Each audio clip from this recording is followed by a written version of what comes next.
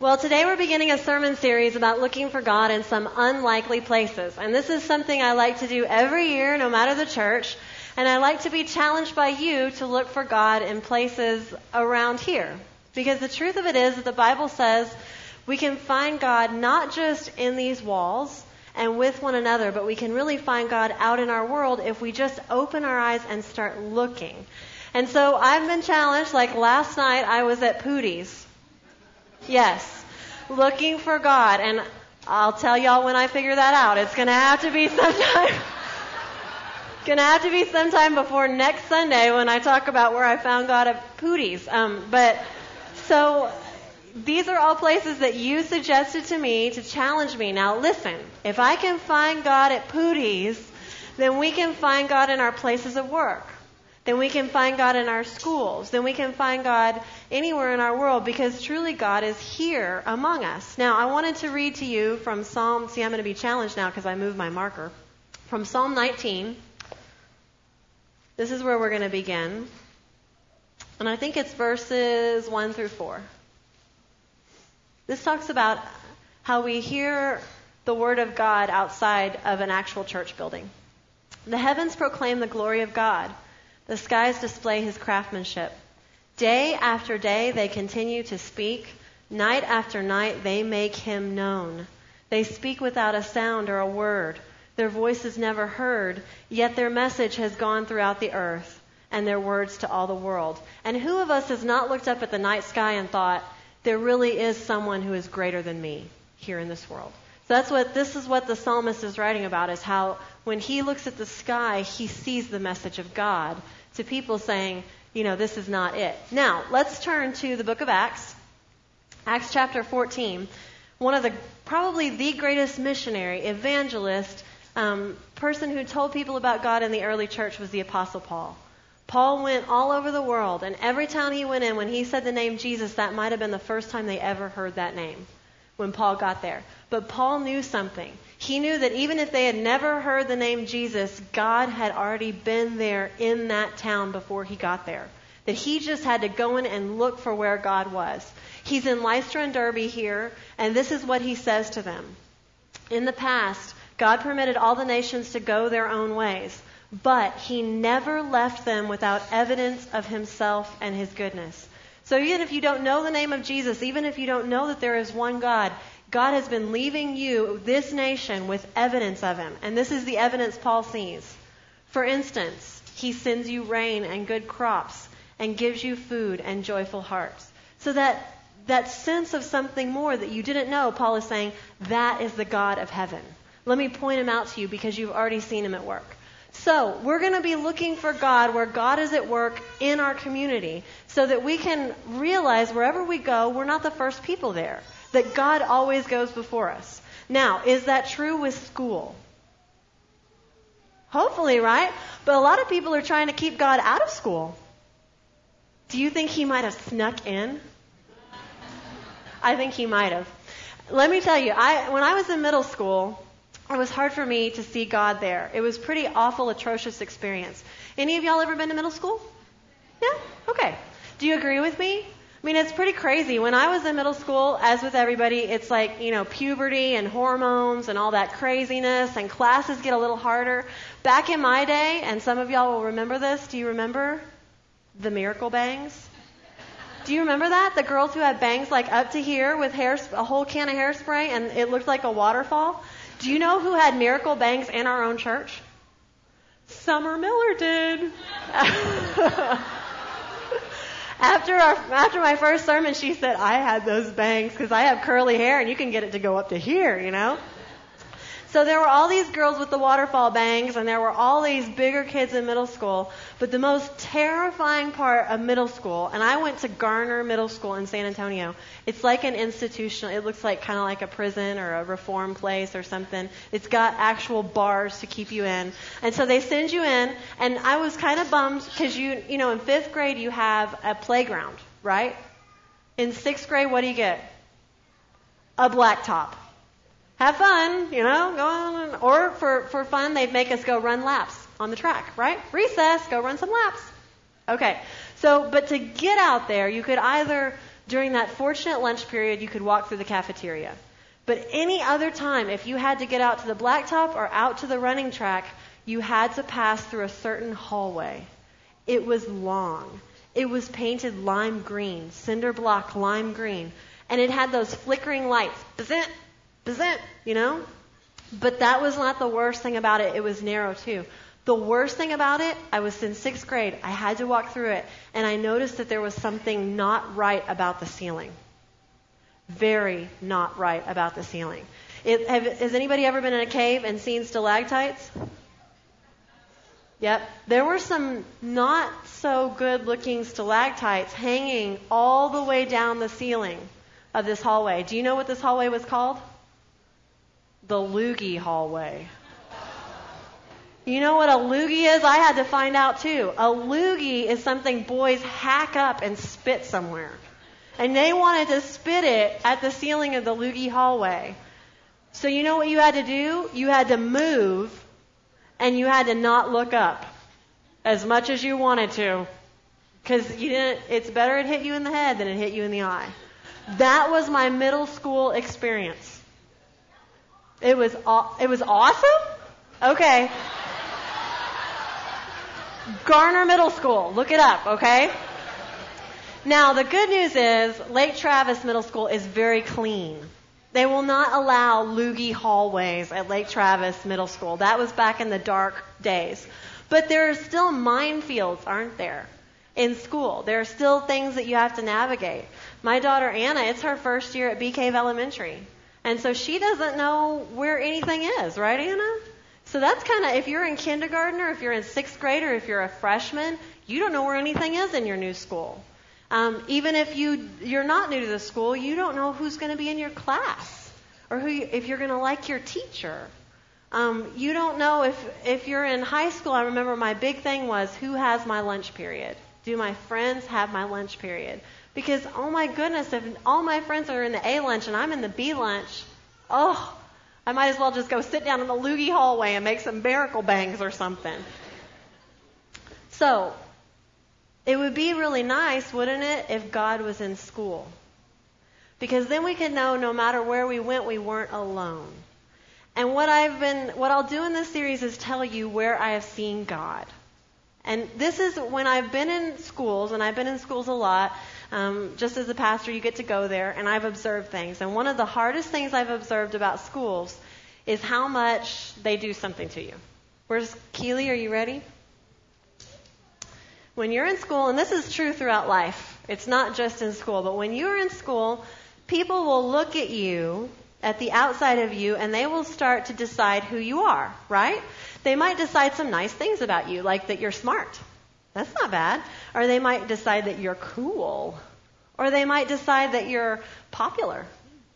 And they'll write that, hey, Keely's really popular. Or they might decide that you're funny, right?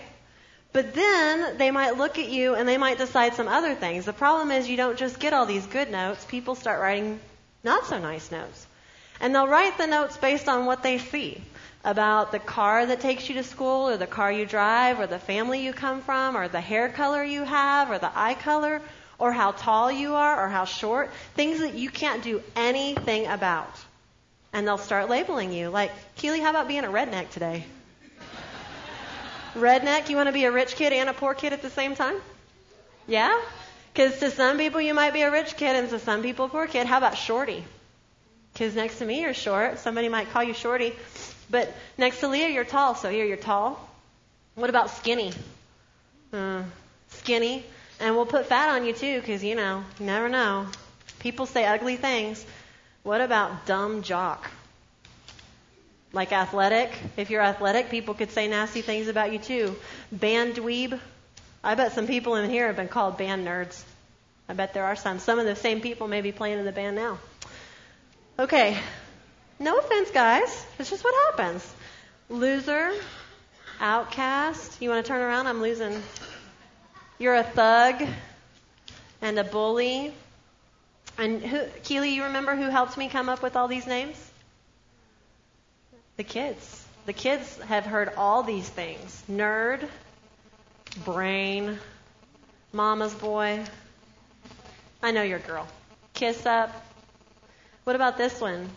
Jesus freak. Somebody might even make fun of you because you believe in God. Close-minded. Party pooper. Snobby. Pretty. We'll stick this in here. Ugly. Ugly should probably go with pretty because people say that all the time. Okay, and then this is a blank one, which just goes for everything else. Okay, now turn around. Now listen.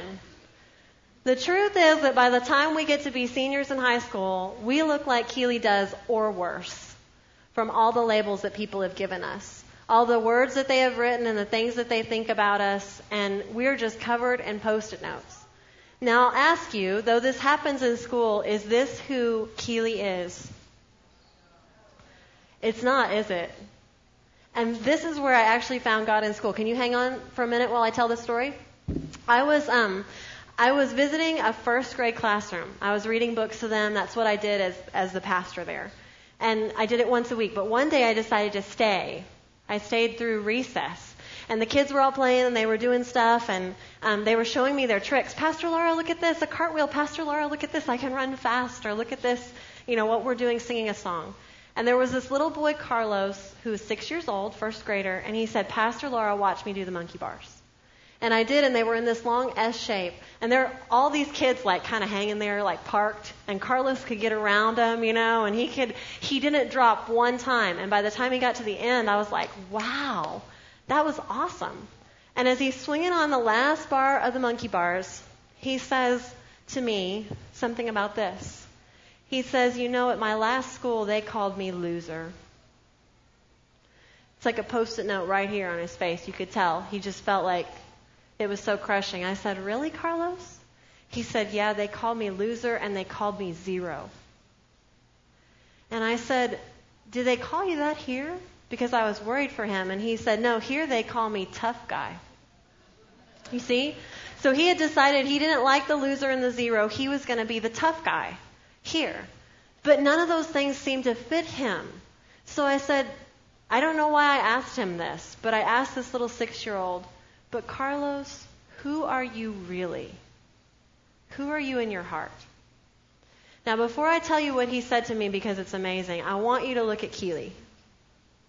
If you're a kid, if you're an adult.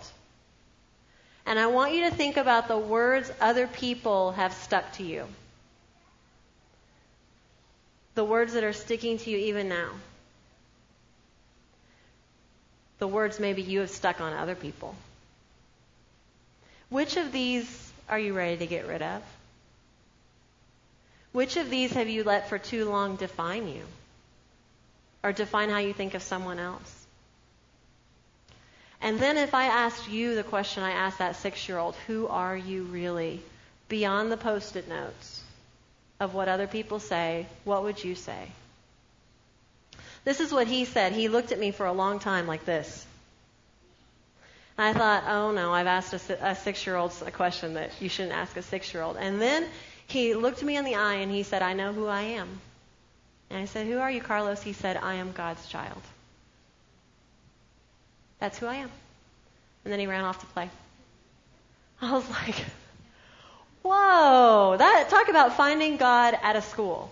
That 6-year-old knew something about his heart that some of us still haven't figured out. This is what, hang on for 1 second more. This is what the last scripture I want to share in 2 Peter says. Talks about who we are. Okay. You are not like that. You are a chosen people. You are royal priests, a holy nation, God's very own possession.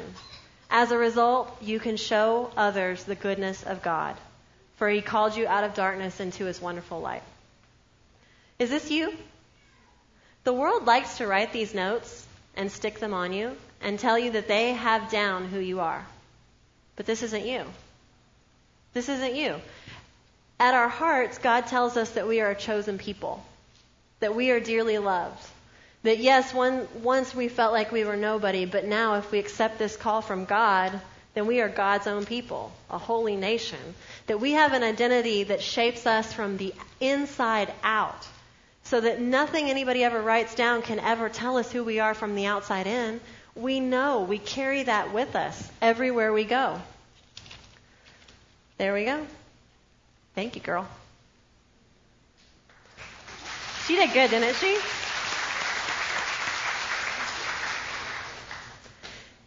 Children's stickers, y'all. Children's stickers. What God gives us is from the inside out, so that we can shape the world instead of being shaped by it. And let me tell you something. We need a kingdom of priests at Bee Cave Elementary. Kids, you are God's kingdom of priests at Bee Cave Elementary. And we need God's own people at Lake Travis Middle School, and a holy nation of students at Lake Travis High School. And we certainly need God's own people at the University of Texas, don't we? Yeah, I know. I think that more than others because I'm an Aggie. Yeah. Hey, there's a few. Okay. Everywhere you go, people will try to stick things on you and tell you that's who you are. Don't let them do that. God gives us an identity that looks at those and just laughs, shakes them off, throws them in the trash, whatever. Because we know who we are beyond the labels. Let's pray. God, we pray that you would help us remember that whatever people say of us, even if it's hurtful, that you love us, that you have called us, that we are chosen, that we are yours. We know that we live in this world then, but help us to live with roots sunk deep into your identity.